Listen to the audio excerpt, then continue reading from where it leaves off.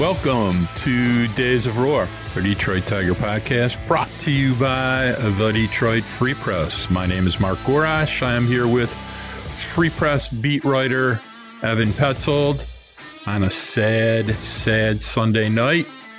We're not going to get into it too much. It's sad enough sitting all by itself. How you doing there, man?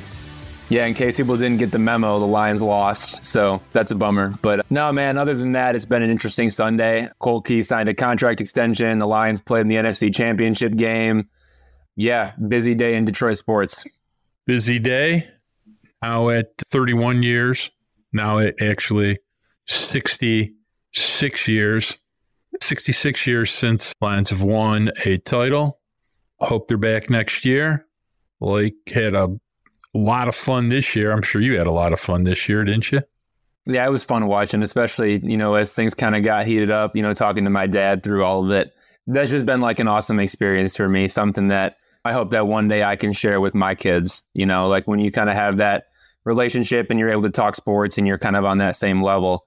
To be able to do that with my kids one day is going to be really special, but I'm definitely soaking it all in. Yeah, it's disappointing. Has a little bit of a feel like 2013 on it, although I think 2013, the Tigers actually had a better baseball team than the Lions had a football team this year. But yeah, it's always disappointing when you get so damn close and you think you got a great shot and you come up a little bit short. So we'll kind of let that marinate. We have all week to drown ourselves in our sorrows. We have some fun stuff on tap for tonight. We're going to talk about Colt Keith, what it means for the future. And as part of the Big Two, we're going to insert a really great interview that you came up on. Why don't you tell everybody about what it is?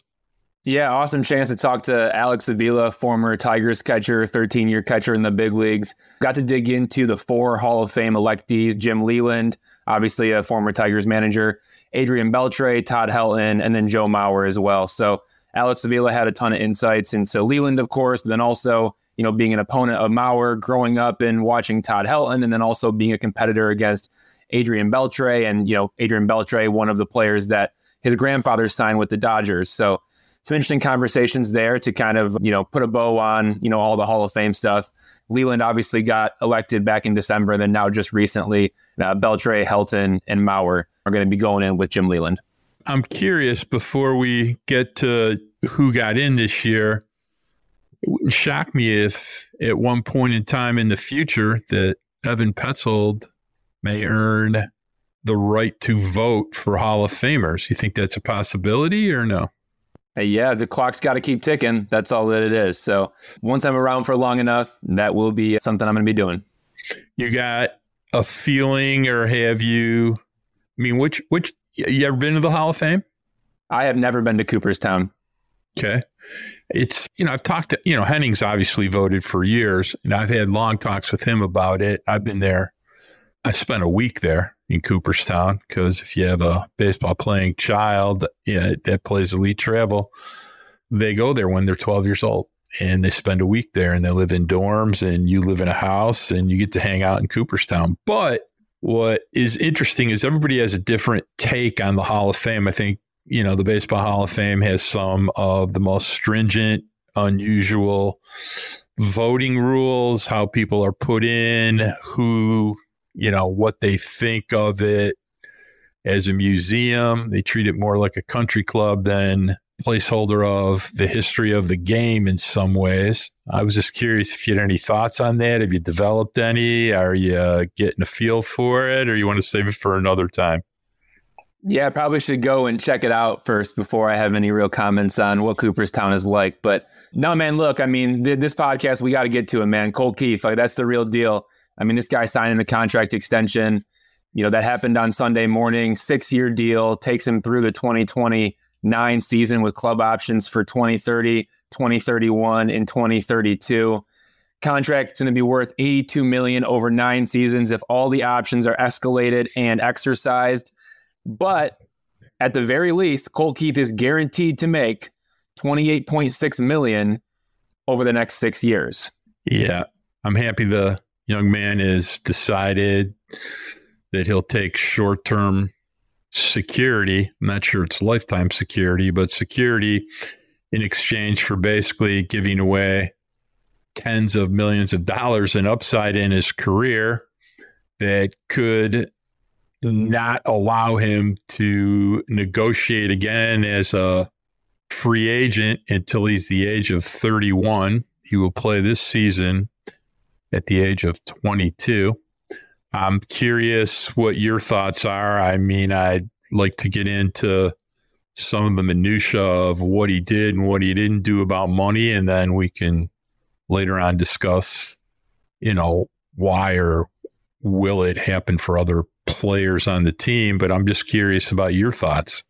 Yeah, general thoughts here. Obviously, kind of you laid it out, the way in which Colt Keith is obviously banking on the security. He's taking the security, as opposed to maybe the greater financial payout if you were to go through the regular process of, 3 years on the minimum salary, 3 years as a salary arbitration eligible player, and then now he's a free agent, and he's a free agent before age 30, and maybe he's signing, a long-term contract worth, over $200 million, right? Like we've seen a lot of guys do that. But if the Tigers pick up the 3 options after the 6 years, it's a 9-year deal. And Colt Keith isn't going to become a free agent until November of 2032 when he's 31 years old. By that point, his performance, his health could be on the decline coming out of his prime.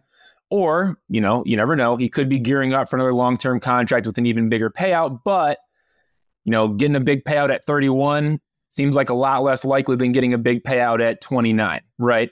And so I think that's something that we got to keep in mind. Nobody can predict the future, so we'll see how it all goes. I do think from the conversations that I've had with Colt Keith's agent, Matt Paul, who negotiated some of the contract, health did play a role in this. We have to remember Colt Keith had a shoulder injury.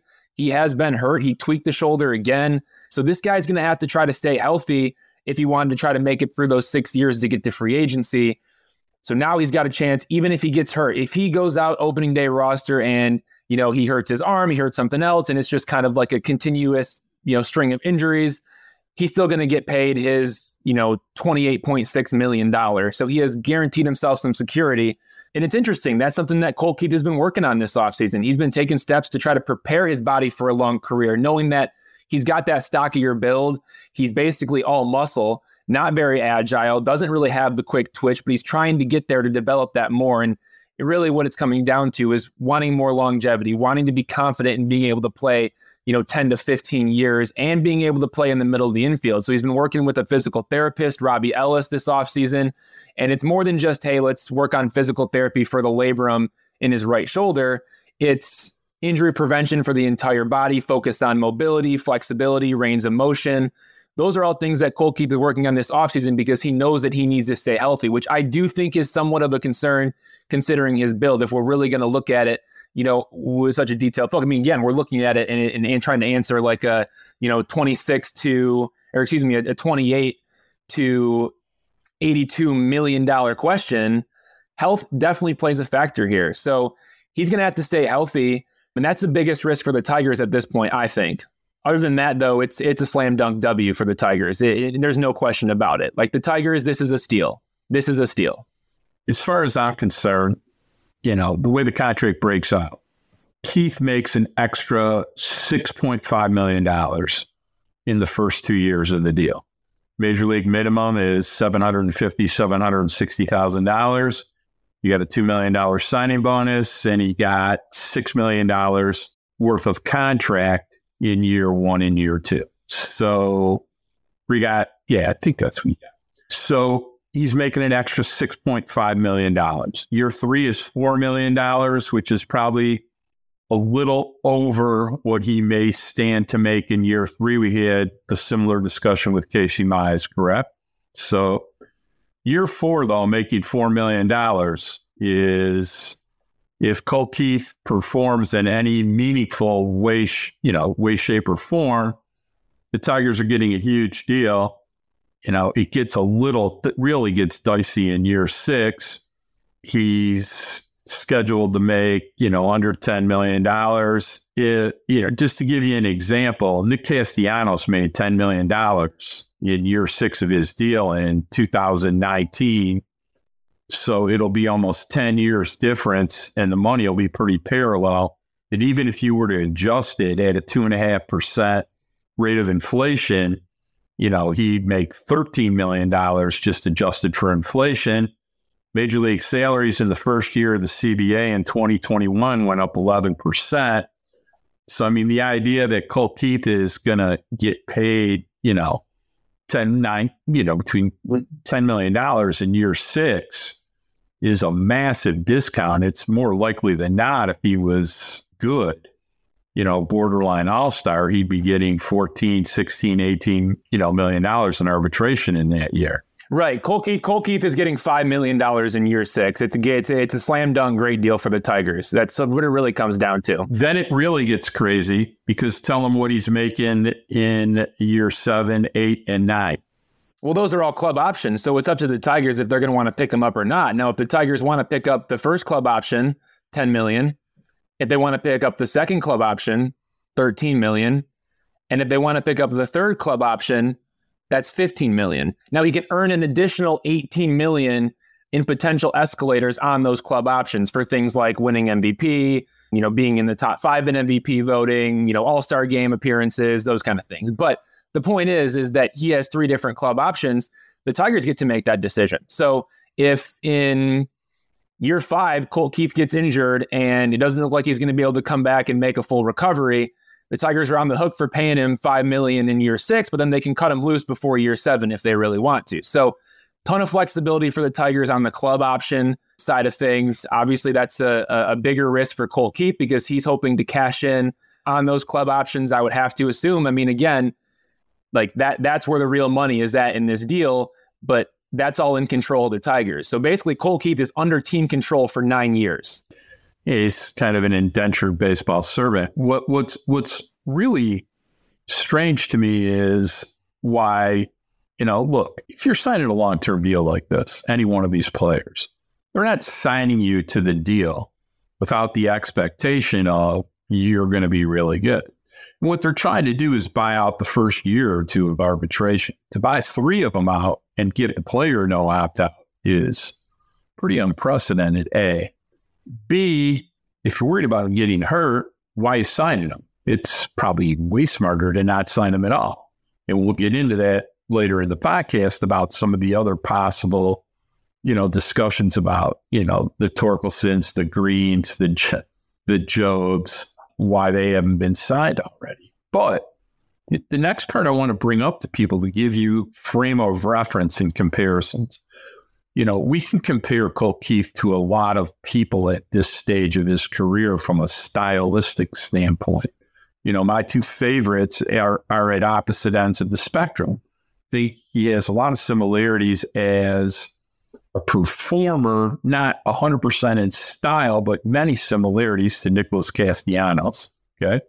Bat first, defensively challenged potentially. Okay. We all thought Nick was defensively challenged. Lots of other people, including writers, did not, but he was a bat first, 21-year-old, came up quickly, potential offensive force in baseball. The other person I really compare him to when you go back and look, in exit velocity, in swing frequency, inside of the plate, in minor league accomplishment and hitting and walk rate, is Corey Seager. Now, Corey's played shortstop, which totally changed the dynamic, but offensively, a lot of similarity in age and in profile to Colt Keith.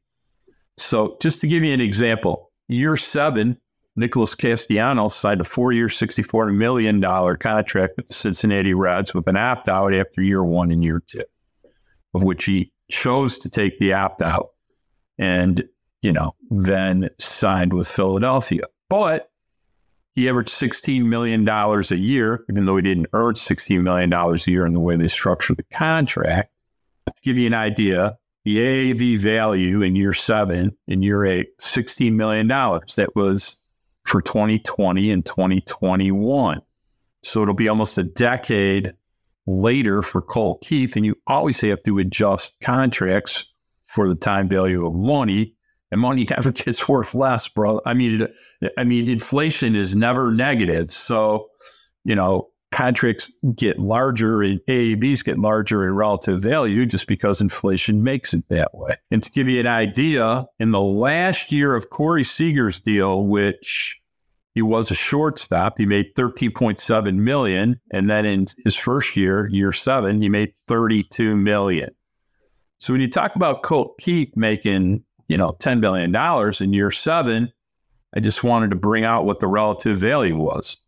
Yeah, I mean, like I said, it's a great deal for the Tigers. It's a complete steal, I think, for them. And obviously, Colt Keith is making the decision based on the fact that anything could happen at any time. And, you never know when your career is going to end. And you know what? Everyone is in a different situation and everyone gets to make their own decisions. And, this was obviously a choice that Colt Keith was comfortable making. I'm excited to hear a little bit more from him in particular about why he made this decision as opposed to waiting. But yeah, I mean, look, I go back to what I said before. I do think that health did factor into Keith's decision. I'm going to read the quote from his agent, Matt Paul, right now.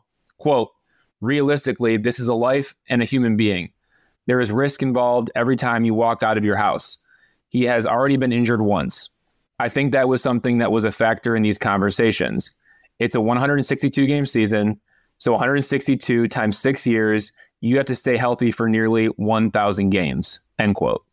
Basically saying that if Colt Keith wants to get a huge contract, he has to stay healthy, through 6 years, essentially. Which, again, you can agree with that or you cannot agree with that. I think a guy needs probably 1 or 2 good years to really cash in as a free agent. But point is yes, like Colt Keith has spent his entire offseason trying to make sure that he can stay healthy and that there can be longevity in his body so he can stay on the field, right? Like, obviously, this is a concern for Colt Keith, staying healthy. I'm not saying it is for the Tigers, but for Colt Keith, he's taking steps to try to stay on the field, to try to stay healthy, to try to play a full 162 and to do it at a high level, to make diving plays at second base, to run hard out of the box and turn the corner and really give it the gas to pull in to second base with a double. He feels like he has to do extra work to get to that point. That's why he's working with a physical therapist named Robbie Ellis, who has more than 70,000 followers on Instagram. That's why it's all focused on injury prevention. So, and you know what? If he does get hurt, Tigers are only paying $28.6 million over 6 years, and then they can cut him loose. So, like, the risk is not that high for the Tigers. That's why I think this was an awesome deal. Like, Scott Harris talked about acquiring, developing, and retaining young players, and that's exactly what he did in this situation. Now, shout out to Avila, former general manager, for drafting Colt Keith in the 5th round of the 2020 draft out of high school. But the Tigers have done a really good job, and again, that's Ryan Garco, who was hired by Avila, of developing. But then the retaining piece. This is the first time that we've seen of Scott Harris implementing this. Okay, we are going to get young players. We are going to retain them. We're going to lock them up and keep them here. The Braves have done an excellent job of doing that. Alex Anthopoulos, the general manager over there, as good as it gets at locking guys up at a young age. Hopefully this is step 1 of that. Now we're going to get into more of that. First, we need to dive into this interview that I had with Alex Avila. We're going to get to that in 60 seconds. But once that Alex Avila interview is over, we're going to talk more about who could be next for the Tigers.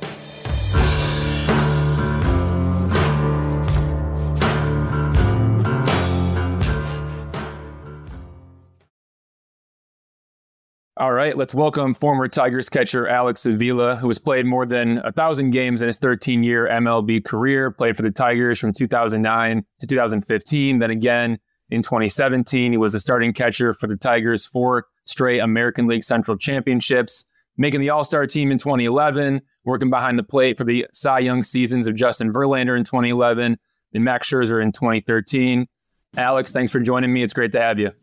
Thanks, Evan. I appreciate you having me. Hey, real quick, I saw on Instagram you were recently fishing with JD Martinez, who is one of the players who Tigers fans would love to see come back in 2024. Not sure it's going to happen, but what's the relationship like with you and him, and who's the better fisherman? Oh, me by far. That's not even close.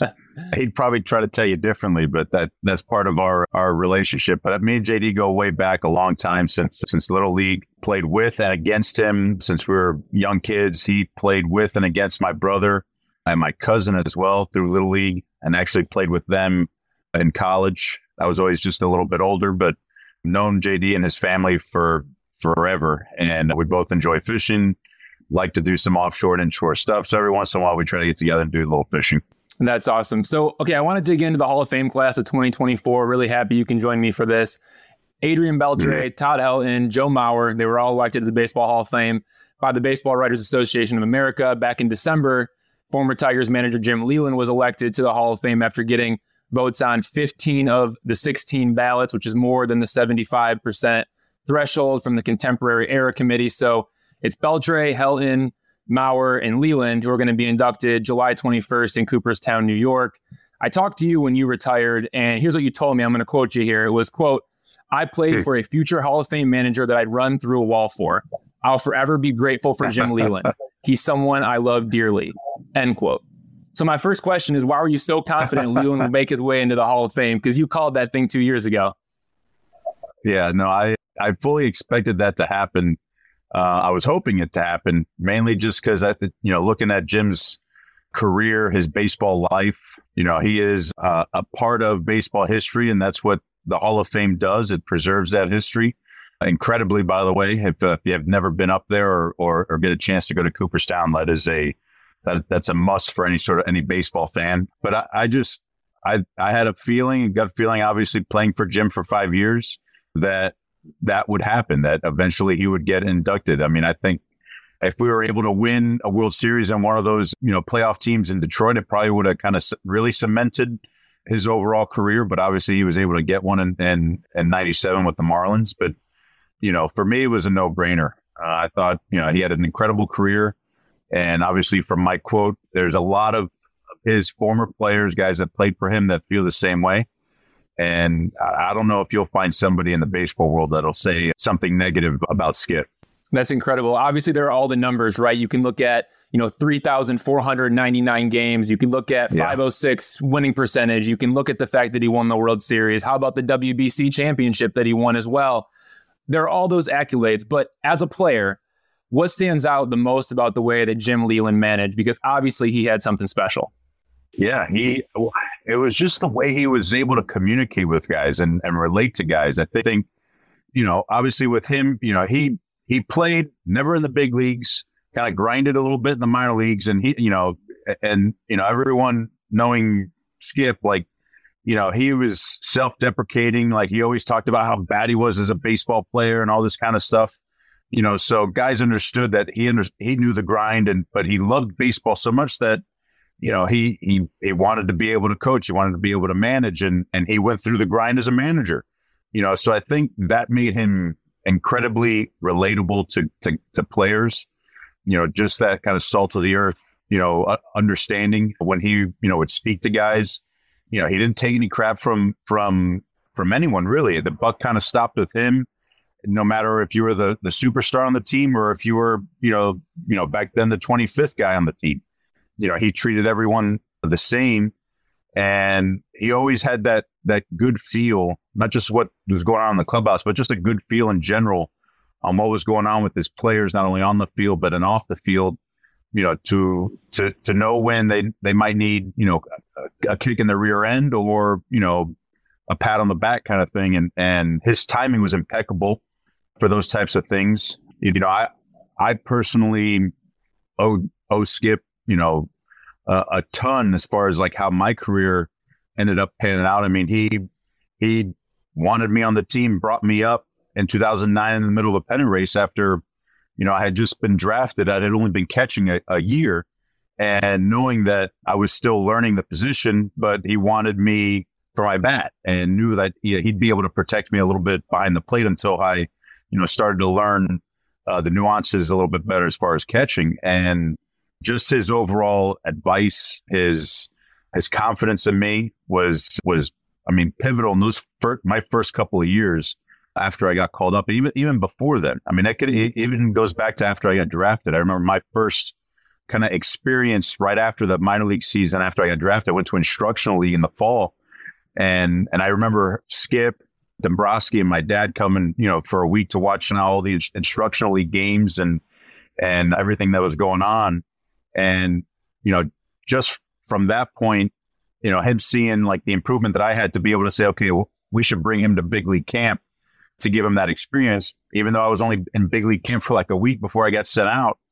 Just that right there, brought so much confidence in me that, he saw something that I didn't see yet, as a player. And so, that confidence that he had kind of, I think helped me get to that point, as a player. And then once I got to the big leagues, realized that I belonged and make a career out of it. Yeah, he definitely had an incredible feel. And like you said, right, to be able to instill that confidence in you.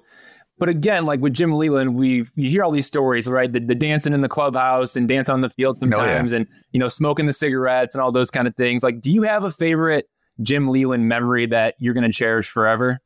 Or is it hard to pick one? No, it's definitely hard to pick one. I mean, and I've probably forgot a few, and then, every once in a while when I start thinking about it, then I remember another one that comes up or a situation or something he said.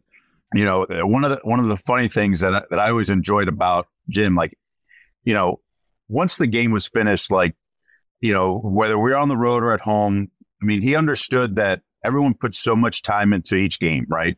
And then after the game, he wanted guys to enjoy their life after as well. And, and he understood that. He understood that guys needed to be able to do that to kind of decompress from, the rigors of playing every single day. So sometimes, like on the road, one of my favorite memories and of Jim is we were in Kansas City and we would stay at the Intercontinental there at the Plaza, which I'm sure you're familiar with. And after a game, everyone getting back to the hotel, teams getting back to the hotel. And at least back then at the lobby bar on the weekends, they would have a piano player playing in the lobby bar. So every once in a while, guys would just kind of hang out there, have a drink or two, and then we'd head up to the rooms. But Jim would be down there after a drink or two singing Frank Sinatra with the guy at the piano. And I mean, have the entire lobby just fixated on him, singing, telling jokes and stuff like that. And he was just kind of like, the life of the party. And, that's something that I think I'll always remember. It's like vivid in my head, just like walking in and seeing him at the end of the piano with the guy playing, singing Frank Sinatra. Was he a good singer or no? He was a good singer, believe it or not. Yeah. That's beautiful. He could sing. That's awesome. Yeah, he man. can really sing. That's a great story. So, hey, switching gears to another electee, Joe Mauer, right? Did you think he was going to get into the Hall of Fame on his first ballot? Because it was really close, right? He got 4 more votes than he needed. Do you think he was getting in? I was hoping that he was going to get in. I wasn't sure if it was going to happen first ballot because obviously the way voting has gone probably over, the previous 20 years or so, a guy like Joe probably gets in, but maybe third or fourth ballot. But I think when you look at Joe's career from, those first 10 years as a catcher, obviously the last few years as a first baseman, he was able to compile some total stats, but those 10 years as a catcher, I mean, he did stuff that no other catcher in the history of the game was able to accomplish. I know playing against him, I thought, from playing against him, I thought he was a Hall of Famer for sure. I think just his ability to impact the game at the plate and behind the plate was second to none during that decade.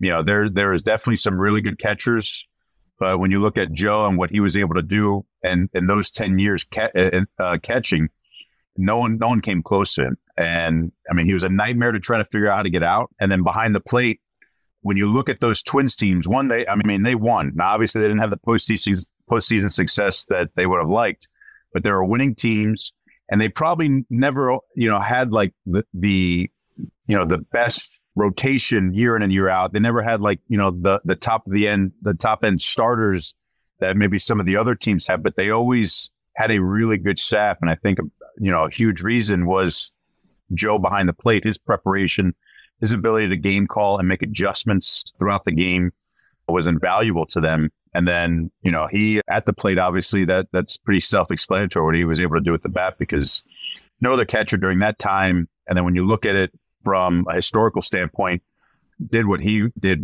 as a catcher. And with Joe too, I mean, obviously this is a guy who went 1-1 in 2001 and then obviously played his first MLB season in 2004. I think you might have still been in high school at that point, but as a baseball fan, right, as a baseball person, was there buzz about this guy when he was breaking into the league? I mean, yeah, he was obviously being a first round pick, first pick in the nation. Yes, for sure, there definitely was. I think, and anytime you see, a left-handed hitting catcher, go not just 1-1, but just in the first round, there's always going to be some expectation there. And a guy, obviously was a Twins fan like Joe was, playing in his home city, and a guy that was a 3-sport, star as well in high school. You have everything there, I think, as the Twins organization, looking for who do we, take. And Joe, I think, was, probably a no-brainer for them at that time. But breaking into the big leagues, you understood this guy kind of has everything to become a superstar. Maybe, I don't think you can project Hall of Famer, but I think, you definitely project the ability to have a good career, an all-star type career. And if you're able to stay healthy enough, then you have a chance to make, be a Hall of Fame type player like he did. But he was for sure, one of the, highly touted guys coming in. Like you said, I was a little bit younger, but, knowing he was coming in the league, and obviously he was a guy that I watched all the time as I came up, I got called up to Detroit because, like I said, he was like the standard during that time behind the plate. That's what I was going to ask next, too, because you made your MLB debut in 2009 with the Tigers. That's the same year that Mauer won his MVP award. He hit 365 with 28 homers in 138 games, and he played 109 of those games at catcher, which is just unbelievable, right? So what was it like for you to come to the big leagues, making that jump from Double-A, and you see Joe Mauer doing what he's doing on the other side? Yeah, you said it. I got called up from Double-A. I'd been catching maybe at that point, it was about a year. And so the position was brand new to me. And, instantly like kind of thrown into a pennant race with the Twins, against the Twins, and they have Joe Mauer behind the plate. So it was definitely a little bit intimidating for sure. Obviously being on the Tigers and with the amount of veteran guys that we had, I was okay. But I will say, like, I remember my second game in the big leagues was against the Twins, and just seeing, like, I'll never forget, like, actually seeing like that first AB, Joe behind the plate, and then looking down towards the first base line and seeing Morneau at first. Those two guys, obviously, I mean, at the time, I mean, it was, if one wasn't winning the MVP, the other one was. And they were kind of like larger than life, figures, at least for me coming up.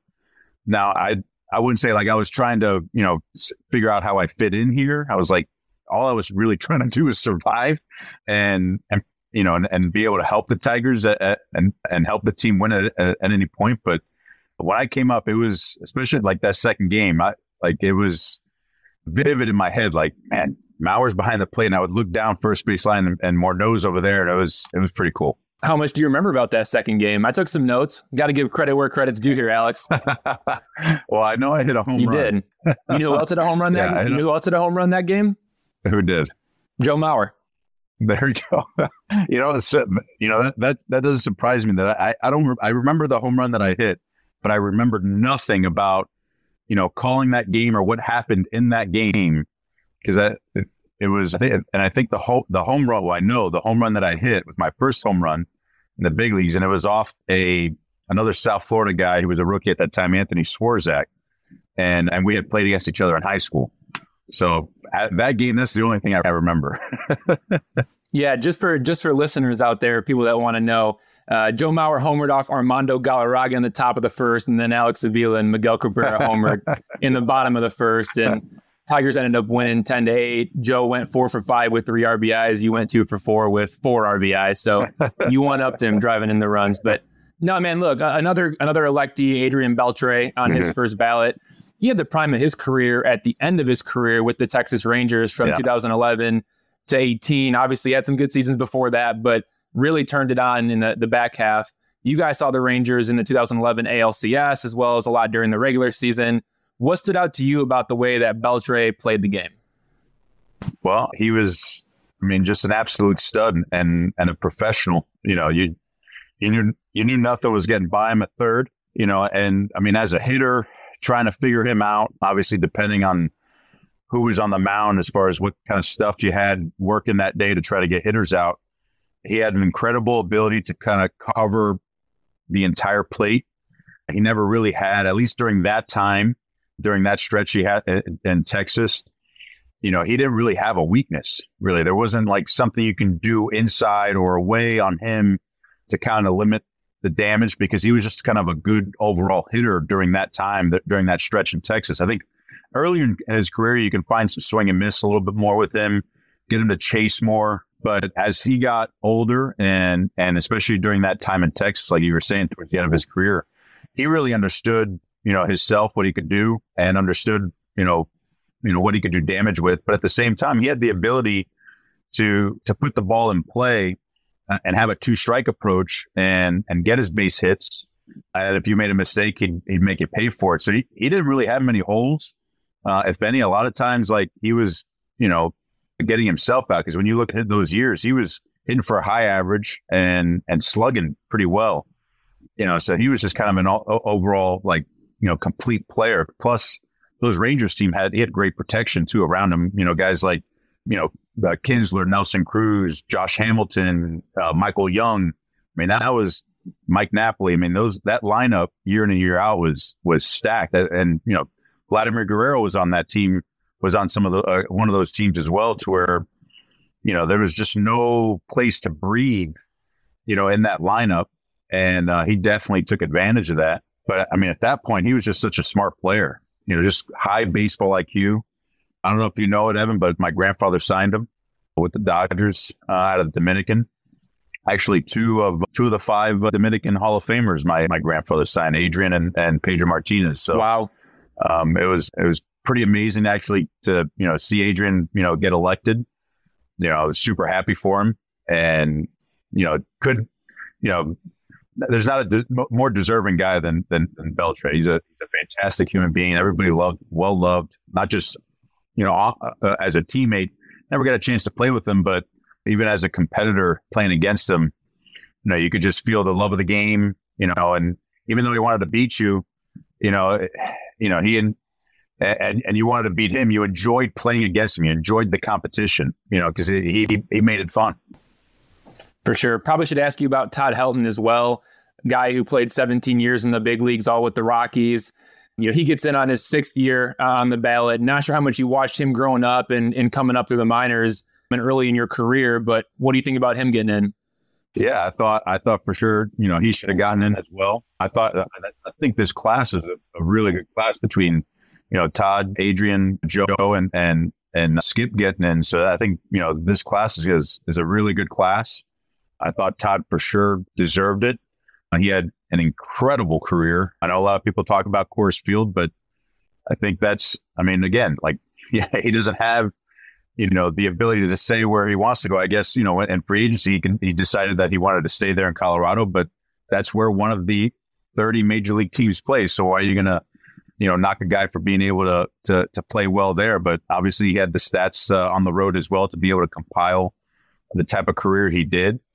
And, I did get the opportunity to play against him at the end of his career, but growing up watching him, he was just an incredible left-handed hitter who became a pretty good first baseman, won a few Gold Gloves, and just, super happy that, the Rockies, have another guy that's going in with the Rockies cap there with, obviously with him and Larry Walker going in with his majority of his career in Colorado too. So he was a tremendous player to watch. And, someone that I would actually watch on occasion too, to try to help myself and my career, just having a left-handed swing, would watch his at-bats against pitchers that I was going to be facing, before games. So, it's going to be a fun class. I'm actually hoping to be able to go to the inductions this summer. So it's a good class. I'm excited for it. That's awesome. Yeah, a lot of good insight, man. But before we let you go, I need to get your take on the Tigers in 2024. A lot of the players your father drafted, right?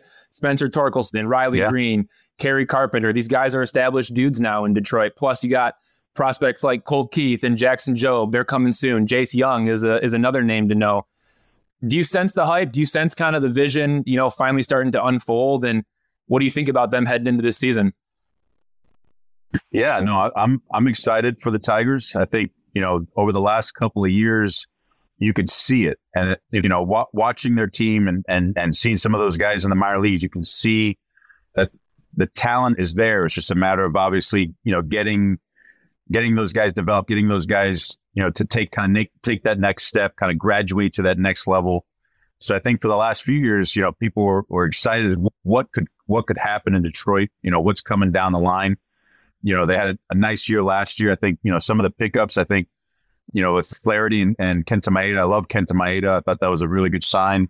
I caught him a little bit in Minnesota. He's kind of perfect for that, rotation, be able to eat up some innings. And I think now with Skubal coming back fully healthy, you're going to have Casey Mize back as well. And Manning hopefully being able to have put together a full healthy season. You could really kind of see the rotation kind of taking form. And then obviously with the continued development of, guys like Spencer and Riley and like you said, Colt Keith, coming up, it should make for some exciting times and hopefully, a team that Tigers fans can kind of rally around for a long time too, with these young guys being able to contribute, in the big league. So I'm excited for them. The Old English D is always going to be a number one in my heart for sure. So I'm always going to be rooting for them. And a lot of those guys, like you said, my dad had, drafted or signed, over his time there. So just that added aspect of it, to see those guys develop and kind of mature into the type of players that I think, he envisioned that they would be is going to be exciting to kind of watch unfold over the next few years. Without a doubt. I have to ask about Colt Keith because, again, that is a guy that your dad went out and got. And it was a guy in the 5th round when they got him in the 2020 draft that people were really excited about and said, hey, look, like this might be the steal of the entire draft. And the Tigers might have just got a real dude here. I don't know if you saw it, but Colt Keith signed a nice little contract extension there. Yeah. 6 years through the 2029 season with club options for 2030. 2031 and 2032. It could be worth $82 million. Not about Colt Keith specifically, but these types of contracts. We've seen more and more of them in baseball. Jackson Chourio just got one with the Milwaukee Brewers. We're seeing it more often than maybe in the past. When you were coming up, like, were these even a thing? Did you ever think that a guy with 0 service time could get a contract like this? So, well, I was a 5th rounder too, and I didn't see a contract extension like that. Nobody did back then, I feel like. No, nobody did. It was extremely rare. I mean, I'm trying to think back now, like if, early on, like my, time in the minors going into my first year or two in the big leagues, if there was a guy that ended up signing an extension like that before actually getting to the big leagues. And I mean, I don't think, at least the first few years of my career, I don't remember someone doing that.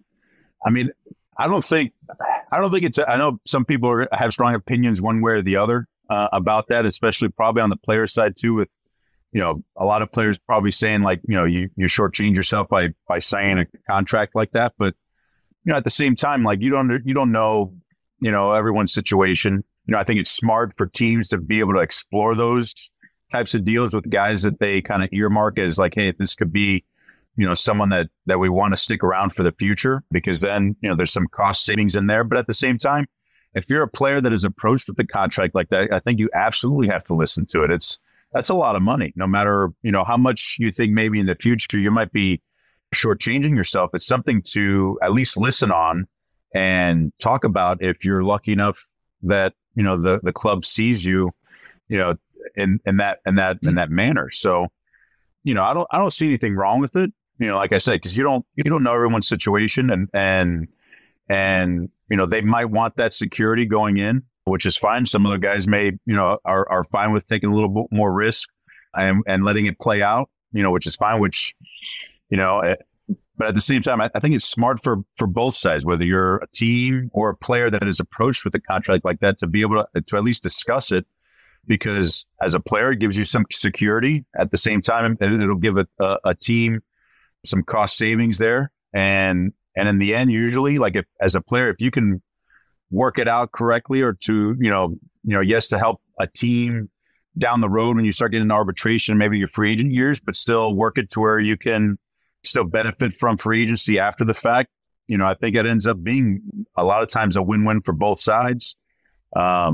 You're always going to have your case where, if you have injuries or, then, it might hurt the club a little bit there. That's, where the risk is for the club. But then as a player too, obviously, if you go out and you ball out and you crush it, yeah, you might be leaving some money on the table, but, at the same time, you're kind of set for life. So I don't think it's a big deal. I I don't think it's something that, people should have as strong of opinions as they do, going into for guys that are signing these types of deals. I look at it like if you're a player that's, good enough that and a team and an organization, sees you that way, I would listen for sure. And if I was a team, I'd do the same thing to try to, find a way to save some money to be able to allocate that somewhere else. It's good insight from a guy who played 13 years in the show. I mean, for real, that's interesting. And yeah, I mean, I guess just to wrap up, what are your plans for this upcoming season? You've been awesome on MLB Network. Are you still going to, do more of that? Any thoughts on coaching yet? I know you're enjoying the time with the family, but, you getting that itch or no? Yeah, on occasion I do. I mean, I have some good friends that are coaching now. Been asked over the last couple of years as far as my interest or kind of taking, some inventory as far as like, what would be out there and some people have called to see what my interest would be as far as coming back to get on the field. But like you said, I've been enjoying a little more time at home. And I will say my time at MLB Network, I've had a blast. Never expected, really throughout my career, I always expected to be on the field right away. But obviously with this opportunity, it was kind of a new challenge, which I was excited about going into. I've been really enjoyed it. I love, the people that I work with over there at MLB Network, and it's been a fun time. So going into this year, that's kind of still the plan, to be on MLB Network and do that and enjoy that. How much, I'm not sure. We're still kind of, figuring out the schedule over the course of the year and the summer, but that's something that's in the future for sure. Coaching, I'm not going to rule that out. Maybe sometime in the future for sure, get back on the field. No doubt about it. All right. Well, hey, look, this was a lot of fun. Thanks for joining. Hopefully we can do this again at some point in the future. Maybe if the Tigers are in the playoff race towards the end of the season, we can get you back on and talk about the AL Central. Sounds good, Evan. No, anytime. Awesome. Thanks a ton. Take care. Thank you. All right. That was Alex Avila talking about the Hall of Fame and, a couple other things as well. We're going to dive in more to the contract extensions and maybe who could be next for the Tigers right after this break.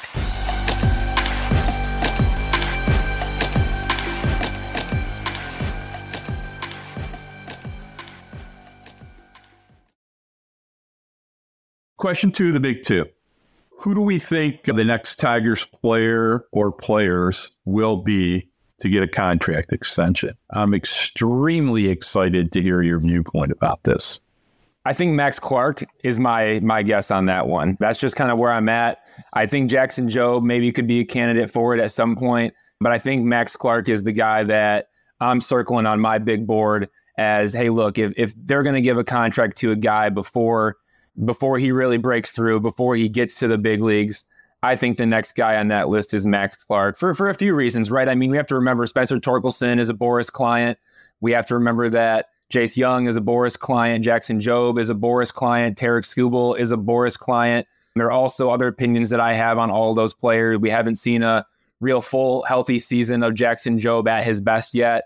We'll see where he's at and if he's going to be able to, do what he does at the highest level for a long time. I think he can be that guy. But again, pitchers are risky. There's a lot of injury risk involved with that. Plus, he's a Boris client. Tarek Skubal, I think there's, injury risk with him, significant injury risk, actually. And he's a Boris client. Spencer Torkelson, is the defense ever going to be good enough? And is the guy going to hit 40 bombs? Well, if he hits 40 bombs, he's probably going to want to go be a free agent as soon as he can. He's going to cash in ARB and all that kind of stuff. And he's a Boris client. Now, the one guy I think that, would have been a perfect candidate for me had he not had the injury issues is Riley Green, right? We need to see Riley Green healthy. The Tigers have talked about Riley Green needing to, put in more work in the offseason to insulate his body, to come into camp ready to go, to try to stay healthy for the full season. Like, that's something that's a real concern. If Riley Green never had any health concerns, I think he would be the perfect fit because he's not a Boris client. He's with Apex, a different agency. And I think that he is the kind of guy who would probably sign an early contract. But again, I don't know if the Tigers are willing to take on that risk at this point because of the injuries. And also, too, the fact that, Riley Green is now into his big league career. He has service time under his belt. He's obviously going to be eyeing free agency if he proves that he can stay healthy. I don't really know if it's worth his while at this point to actually make that deal and sign a long-term extension and not get the chance to go out there and test free agency. So that's why when we're looking at all things and we're considering all things, I think Max Clark is probably the next guy to do it. Plus, I mean, he's a Harris guy. Scott Harris went out and picked him number 3 overall in the most recent draft for a reason. there's that connection there. If Scott Harris sees what he wants to see and what he expects, yeah, I could see him dangling that for sure. And Max Clark also is not a Boras client.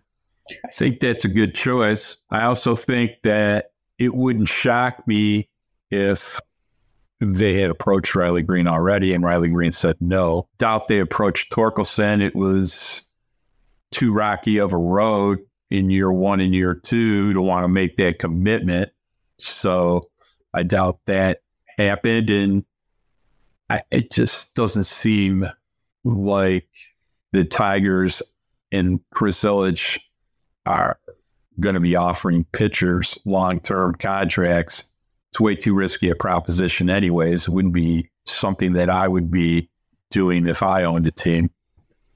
I think pitchers are, an accident waiting to happen. And, to pay them 5 and 6 years, you're likely not only do you have a diminished performance reliability level, you also configure over a 5-year period. You are happy if you can get 3 to 3.5 years worth of work for the 5 years. So that's a dangerous aspect. But, I think that a big part of, this Colt Keith deal that they just made was they had somebody willing to take the money, and they obviously took a discount in the long term relative to what, they could get in the short term. So everybody's got their reason. They got their life to live. Most people like to gamble on themselves, especially if they're uber talented enough to be considered to buy out a year or 2 of arbitration. Rarely do players give up years 2 and 3 in arbitration. Year 1, yeah, they usually get some pretty serious money for giving up year 2. But, I just don't see anybody until Max Clark, and only if Max Clark or Kevin McGonigal play well enough to warrant the consideration. I just, it's... And also, Mark, like you said, I think you make a great point, right? The player has to want to take the deal as well. So Max Clark, sure, he could be a stud, and making his way up through AA and into AAA. And, there could be a ton of hype around him, but at the same time, the player has to want to take the deal in these situations. And, Max Clark, could he be a guy that wants to get to free agency ASAP and try to cash in on a huge deal as a, center fielder who hits for power and also has speed and, has these 5 tools? Like, to me, when, you hear that, you think of a guy who could really get paid some serious money, right? I mean, imagine if Luis Robert was becoming a free agent when he was supposed to be becoming a free agent, right?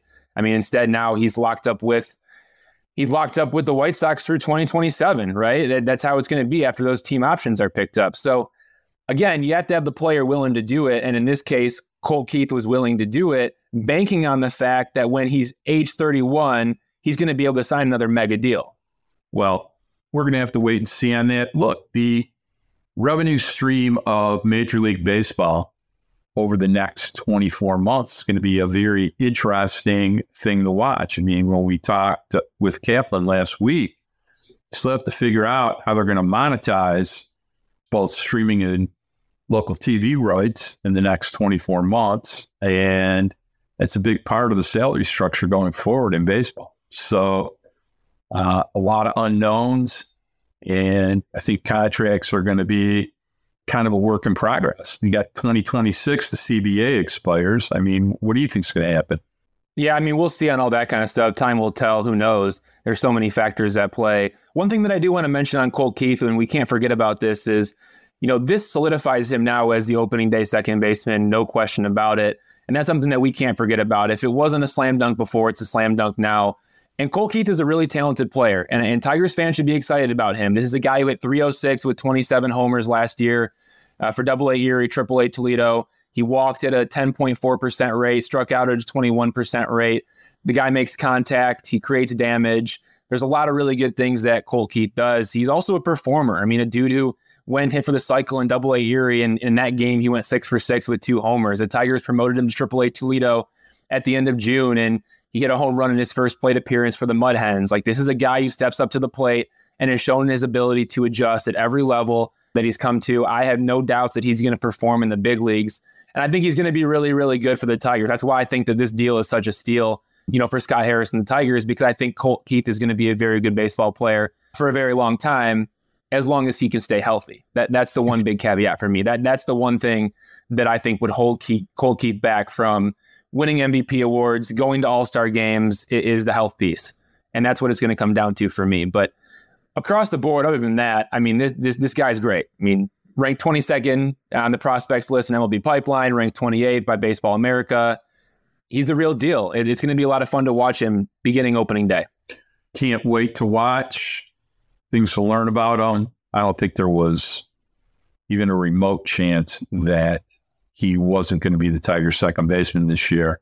Might have not been in the first 2 weeks of the season if they were going to manipulate service time, which I tend to doubt they would have. But I think you and I, for, since October when we've discussed 2024, we had him penciled in starting at second base. There's been no doubt between the two of us. Days of Roar, it's never doing anything less but counting Colt Keith being the starting second baseman, hitting probably in the 6 holes. So, any idea that that's not happening is kind of a fantasy on, I understand why people didn't make it. All right. Otherwise, not a super busy Tigers week this week, aside from this particular event. What day is Evan Petzold going down to Lakeland? Yeah, heading down to Lakeland Super Bowl Sunday. So we still got one more episode to do with me back home before I get heading down there. I'll be jealous by then, although I'm looking out my window. It's the end of January, and I'm going to have no snow on the ground as of tomorrow. So I'm not really complaining too much, to say the least. All right. Well, we got one more show to do. We'll see if we can come up with something fun. Maybe some things will happen this week. I want to remind everybody to rate, comment, and subscribe. Please do it, whether it's at Spotify, Apple, Stitcher, anywhere possible that you might listen to Days of Roar, and we appreciate you listening. I want to thank our producers, Kirk Crawford and Jeanette Delgado, the editor of the Free Press, and Nicole Avery Nichols. I want to also thank the world's greatest producer, Raman Chan, my grandson, Braden Michael Gorash, and for my partner, Evan Petzold. Peace.